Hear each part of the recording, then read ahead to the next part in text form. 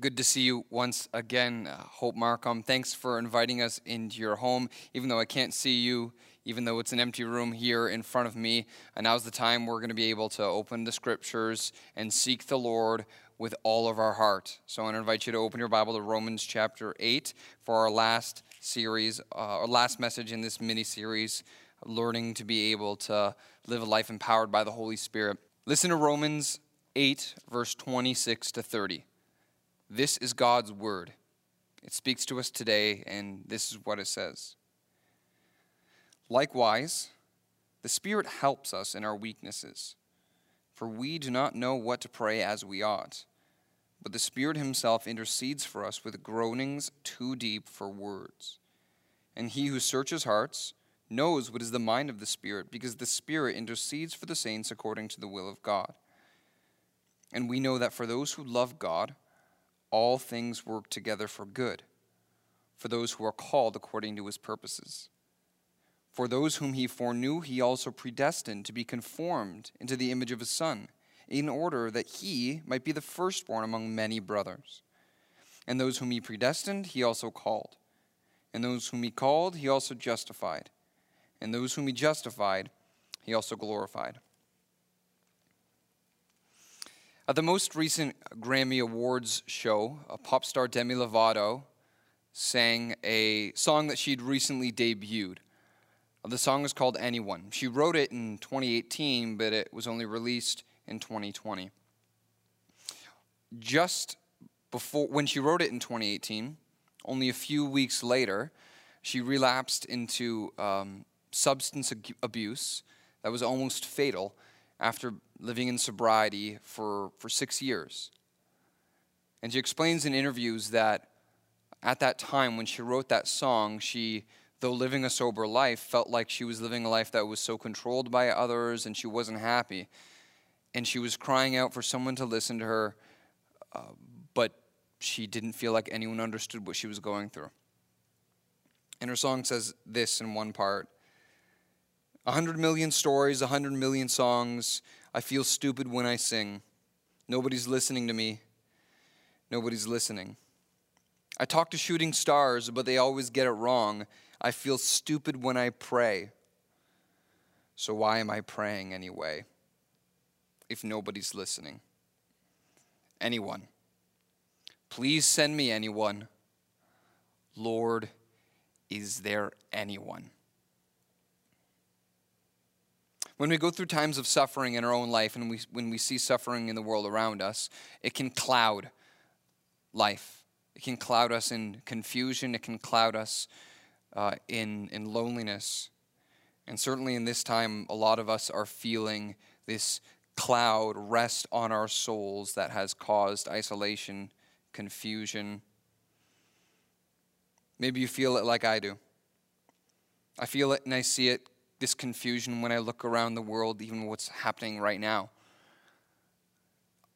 Even within this pandemic right now, I feel confused and even angry when I hear about the severe neglect of elders in long-term care homes, so that widows who have no one are left to sit in their own waste for hours, and they're allowed to roam around spreading a virus without any protection, losing their lives. I'm confused when I see a police officer in Minneapolis take the life of an unarmed black man. I'm confused when I see a 12-year-old boy of an immigrant family in Markham tragically die after the house exploded because of a gas leak. And the pain of it makes it hard to pray, even though I should. We can take comfort in this, Christians. This confusion, this loneliness that we feel, Jesus felt it too. Jesus felt it in the agonizing suffering at the cross. At the cross, Jesus lifted up his voice and yelled out, my God, why have you forsaken me?" Let that sink in. The all-knowing Son of God in his suffering still cried out, "Why?" And certainly we can too. But our comfort is that our Savior knows the pains of our suffering. Romans 8:26-30 helps us. It helps us to be able to cut through the confusion of our suffering. Maybe not necessarily in a way that answers all the questions. Maybe not in a way that removes the suffering itself, and probably not. But in a way that can allow hope and peace to settle in our hearts. Romans 8, verse 26-30 can help us cut through the confusion of our suffering and show us the ways that God settles our hearts with hope and peace. So as we prepare to consider how God's Word and God's Spirit does this, let's be quiet in our hearts and turn them towards Him in prayer. God, thank you that you are Father and you love us as your children. Thank you that we can know your Son and share in the sufferings which he suffered through. And thank you that you've given us the Spirit who can help us in our weaknesses and settle in our hearts hope and peace. God, we need this now. We need this today. God of mercy, God of all comfort, comfort us in our affliction today, that we may be able to comfort others also, and that you may be honored in our endurance through the pain. In Jesus' name, amen. There are two ways that this passage shows us that hope and peace can settle in our hearts, having cut through the confusion of suffering. The first way that we see is the help of the Holy Spirit. Verse 26 and verse 27 shows us that the Holy Spirit's help can cut through the confusion of suffering. So how does the Spirit help? Well, look at verse 26 again. It says, likewise, the Spirit helps us in our weaknesses. What are the weaknesses? For we do not know what to pray as we ought to, but the Spirit himself intercedes for us with groanings too deep for words. The Spirit helps us when we pray. And we can't pray because suffering weakens us in our prayer. The life of Jesus and the way of Jesus teaches us that when we suffer, we ought to pray. In Luke 18, verse 1, Jesus taught his disciples that they ought to pray and not lose heart. We ought to pray, but Jesus knows that often our prayers can be lame.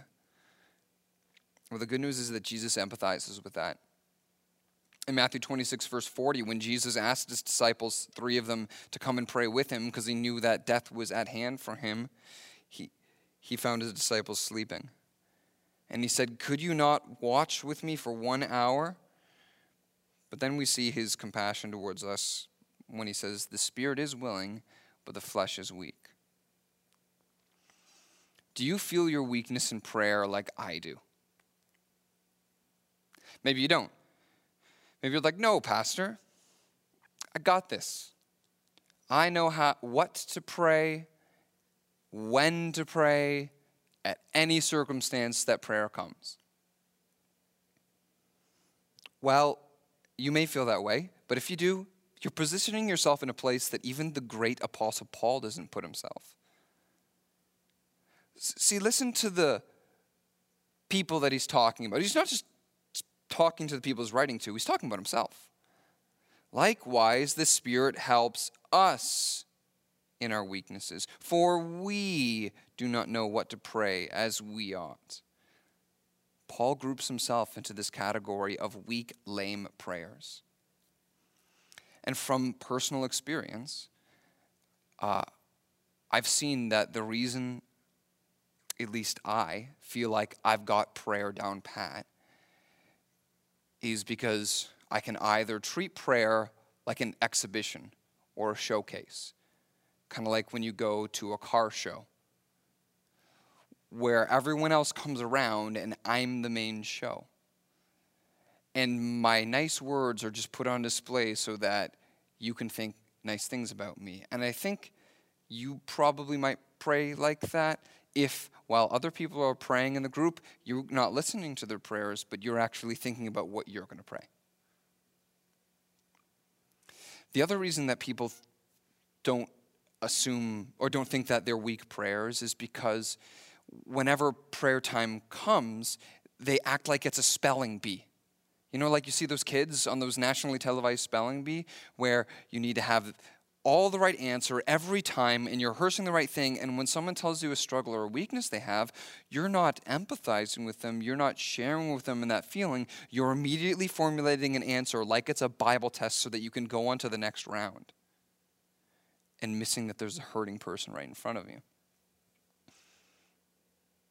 But for the rest of us, we know that we're weak at prayer, and we offer God lame prayers.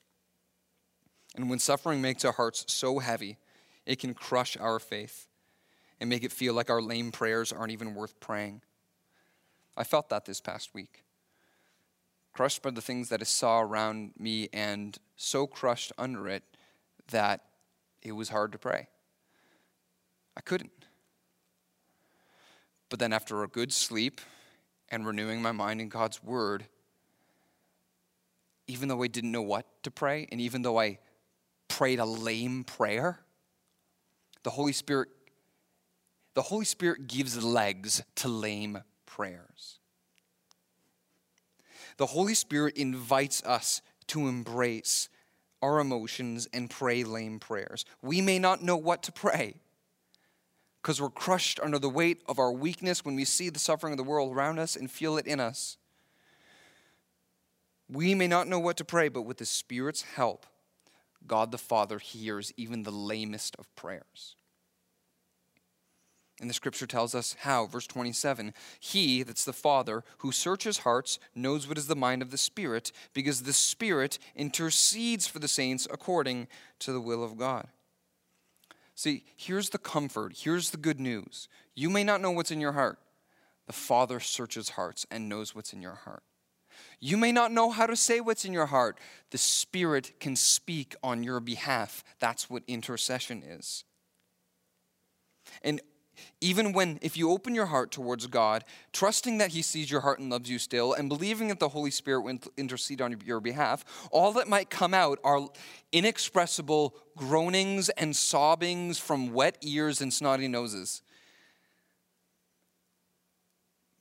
And God invites those prayers. God wants those prayers. He doesn't want spelling bee, perfect theological answer prayers. He wants the prayers of His children.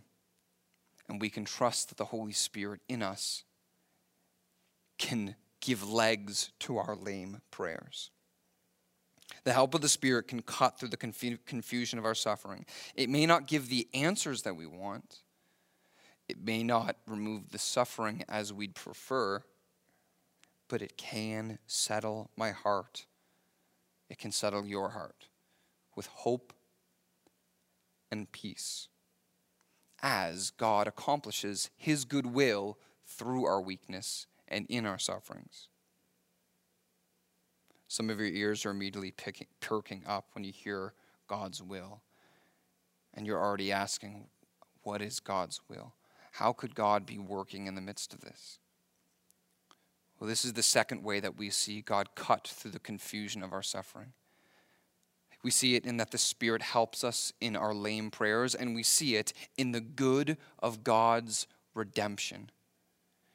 Verse 28, we know that for those who love God, all things work together for good, for those who are called according to His purposes.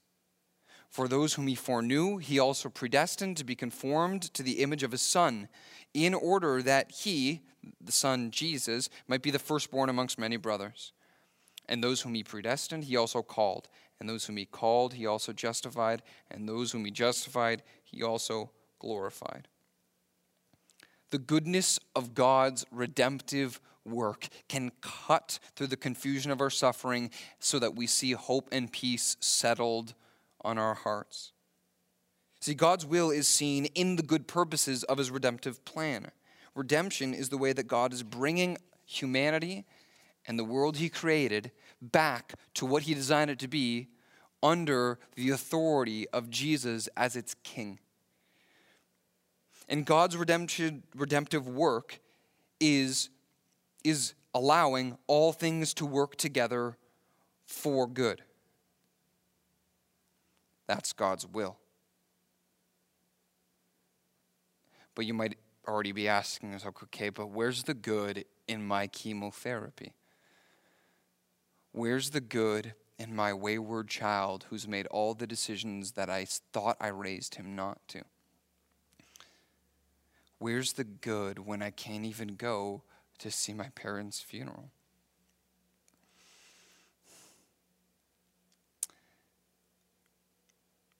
Through our sufferings, God's good purpose can be seen in two ways, as this passage tells us. It can be seen in what God is doing now and what he will do in the future. Through our sufferings now, God is making a whole person of you in Christ Jesus. The text says that God, those whom he foreknew, God, he also predestined to be conformed to the image of his Son. All right, I want you to buckle in here because you're going to learn some big theological words that some people only read in textbooks if they ever read it at all. And they might be confusing. I'll try and break it down as simply as I can. Press in. And because we're going to learn some unique things during this time. To be predestined according to foreknowledge simply means to be chosen beforehand according to God's sovereign prior knowledge. God knew that you would be chosen to believe in his Son and be born again with the hope of eternal life and the blessing of abundant life now. Humanity was created in the image of God. But our true humanity, what it really means to be a human being, has been ruined by sin. But in sending Jesus to this earth, he sent the Son of God, who we saw as the perfect human, the true human. God chose you beforehand by his knowledge, so that by faith in Jesus, you would be changed and transformed and restored to the truest sense of humanity, conformed and molded after the image of Christ, like a potter molds clay. So God is molding you, and often, maybe even most often, he does that through our sufferings. So we push back and say it's not fair, and why me? But within it, the Maker is at work, and he's doing something good. It was fitting that the Son of God himself would suffer. It is fitting that as we become conformed into his image, that we suffer like him and we suffer with him. And the purpose in it is so that as you are molded into the image of Christ, the world around might see the fullness of who Christ is. And the more Christ is seen in more lives, the more Christ is honored among more people. All right, so let's learn another thing here, the idea that we are conformed into the image of the Son, that he, Jesus, might be the firstborn. What does firstborn mean? Well, in ancient cultures, firstborn doesn't just mean first in order, it means first in rank. See, God is changing and molding you into the image of his Son, so that more people might see the beauty of God's Son in your life, the grace of God's Son in your life, the mercy of God's Son in your life. Now, if you're curious about the claims of Christianity and you're here that you might feel like you're being used in some kind of project or that you're some kind of pawn in a chess game, I understand why you might feel that way, but I would invite you to look to the cross. It's worth it to embrace the sufferings of this life for the honor of another when I know that he endured the sufferings that I deserved and laid down his life for me. Romans chapter, the verse is escaping me right now, the reference, but passage in Romans says, none of us lives to himself, none of us dies to himself. If we live, we live to the Lord. If we die to the Lord. And for this reason, Christ died and raised from the dead, that it might be seen that he is Lord of both the living and the dead. You can endure through suffering for Christ's sake when you have the faith to know that he endured suffering for our sake. We love because he first loved us. That's what God is doing now. But there's also something that God is doing in the future as well. God's not just working through our sufferings now. We have the hope that when our King Jesus returns and all things are new, all suffering will melt away as the snow melts under the spring sun. But right now we don't feel that. Right now we feel like C.S. Lewis said in the Chronicles of Narnia, it's always winter, but it's never Christmas. We feel right now the cold, dark, bitter chill of suffering. But you can have hope. The goodness of redemption will finally allow all of the pains of suffering to melt away. Verse 30, look at this. It says, those whom he predestined, he also called. Those whom he called, he also justified. And those whom he justified, he also glorified. In the Locke home where I grew up,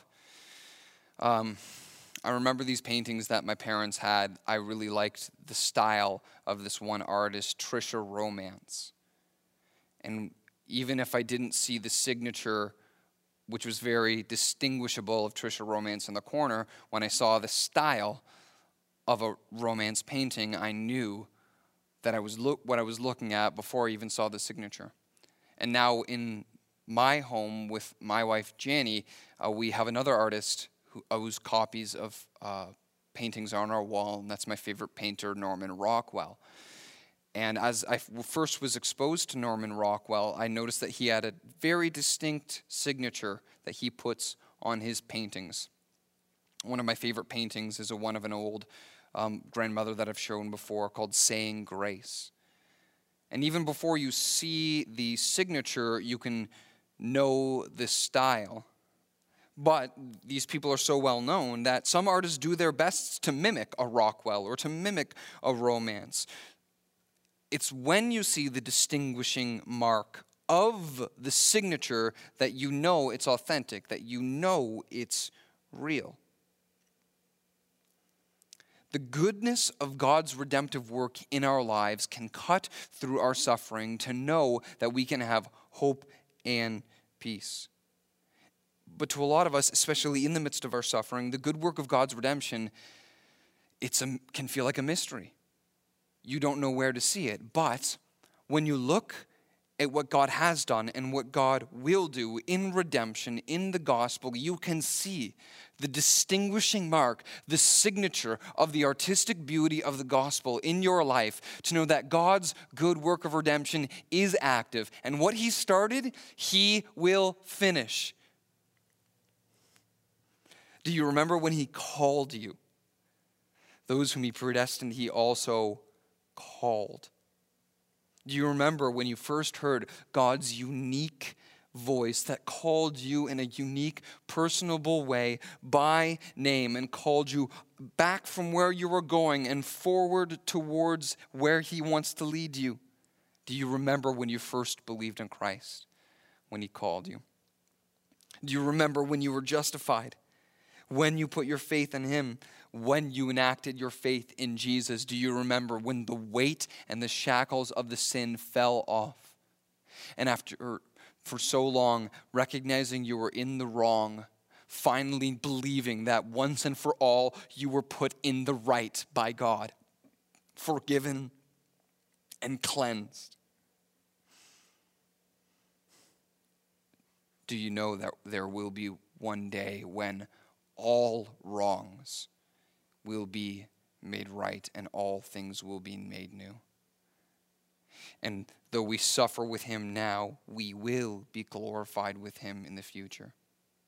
And all the wrong that Christ bore himself on his body when he was crucified on that tree, he overcame when he rose from the dead in a glorified body. And do you know that there will be a day when we will rise as Christ will rise, and all that he overcame, we will overcome within him, and all suffering then will melt away. Do you know that? You've been predestined, you've been called, you have been justified, you will be glorified.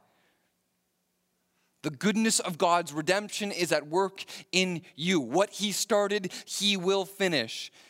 Yet the bitter chill of suffering bites us today.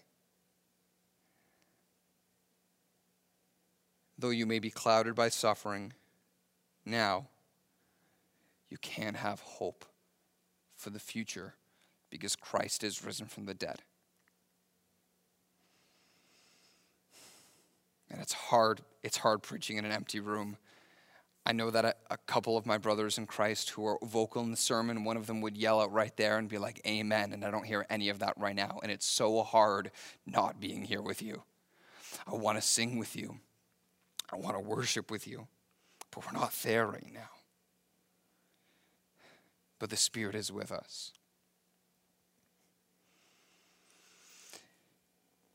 And God can cut through the confusion of our suffering. Not necessarily in a way that gives answers. Not necessarily in a way that removes the suffering, but in a way that allows our hearts to settle with hope and peace. And he can do that in your life today. Because he will help you. The Spirit helps us in our prayers. And because the good work of redemption is at work in our lives. So what can you do today? What can we do today to cooperate with the Spirit and like a warm, heavy blanket, see hope and peace wrap around our lives? I would say this first, open your heart to God. Open your heart to God. The Father searches hearts, and he knows our hearts. And if we're going to even pray lame prayers, we need to open our hearts to God. But for some of you, that's going to be hard today. Because you've probably built up habits for weeks, months, maybe over the past couple days and weeks during this pandemic as well. Maybe over the years since you've been married. You may have developed habits that just numb the pain of the suffering that you feel and the suffering that you see. And for some, they numb the pain with unnecessary overworking. For some, it's substance abuse. For some, it's endlessly scrolling on social media. For some, it's oversleeping. For some, it's overeating. And it's going to take time for you to learn to put off these old habits through repentance and faith and put on new habits with loving obedience. But today, maybe today's the day where you just need to, for the first time, log off all the social media. Acknowledge what you use to numb your pain and just be open before God. We need to first open our heart before God, but then we need to find the time and the space to pray lame prayers. It's okay that you don't know what to say. The Father knows your heart. The Spirit speaks on your behalf. Open your heart and find the time and space to pray lame prayers. And that time and space will look different for us. For some of it's going to be the morning. For some of it's the evening. For some of this, it's going to be right now, as in the middle of this sermon, telling someone in the chat, please call me, I need to talk to someone. And if that's you, do it. We got people waiting for your call. For some, it's going to be walking in the forest. For some, it's going to be kneeling on hard tiled kitchen floor. For some, it's going to be singing. For some, it's going to be silent. But for whatever way you do it, today can be the day that you are finally open with God. And even though you don't know what to say, you just lay it down and pour it out. And maybe you don't know what to say. Read the Psalms. Read Psalm 25 if you feel burdened by guilt and shame. Read Psalm 51 if you feel like you need forgiveness and you need to be cleansed. Read Psalm 100 if you don't know how to worship and you want to worship today. And let those prayers be your prayers. Whatever you need to do, just know that God loves you. Open your heart to him and pray the lame prayer, and the Spirit will give it legs, and God will hear. And then finally, carry on together. We are not meant to go along alone. That's one of so many reasons why this time is so hard. But by the grace of technology, we can still carry on. We can still interact with one another. This past week, I had 2 staff members just come off my home. JC Fernandez dropped me off some empanadas. Matt and Rachel Rowe dropped me off some cookies. And man, just being like 12 feet apart from them, or even just seeing what they dropped off, was just such an encouragement.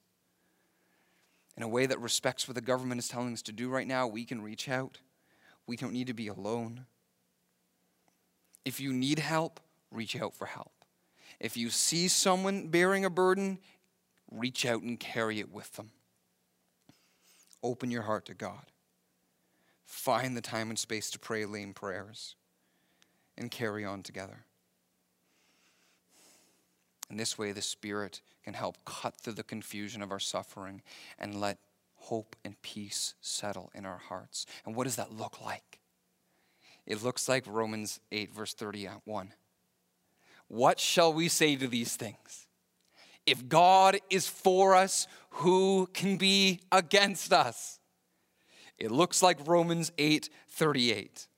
For I am sure that neither death nor life, nor angels nor rulers, nor things present, nor things to come, nor powers, nor height, nor depth, nor anything else in all of creation, nothing will be able to separate us from the love of God in Christ Jesus our Lord. Hope and peace looks like being able to read that and believe it like it's your own words because it's true in Christ.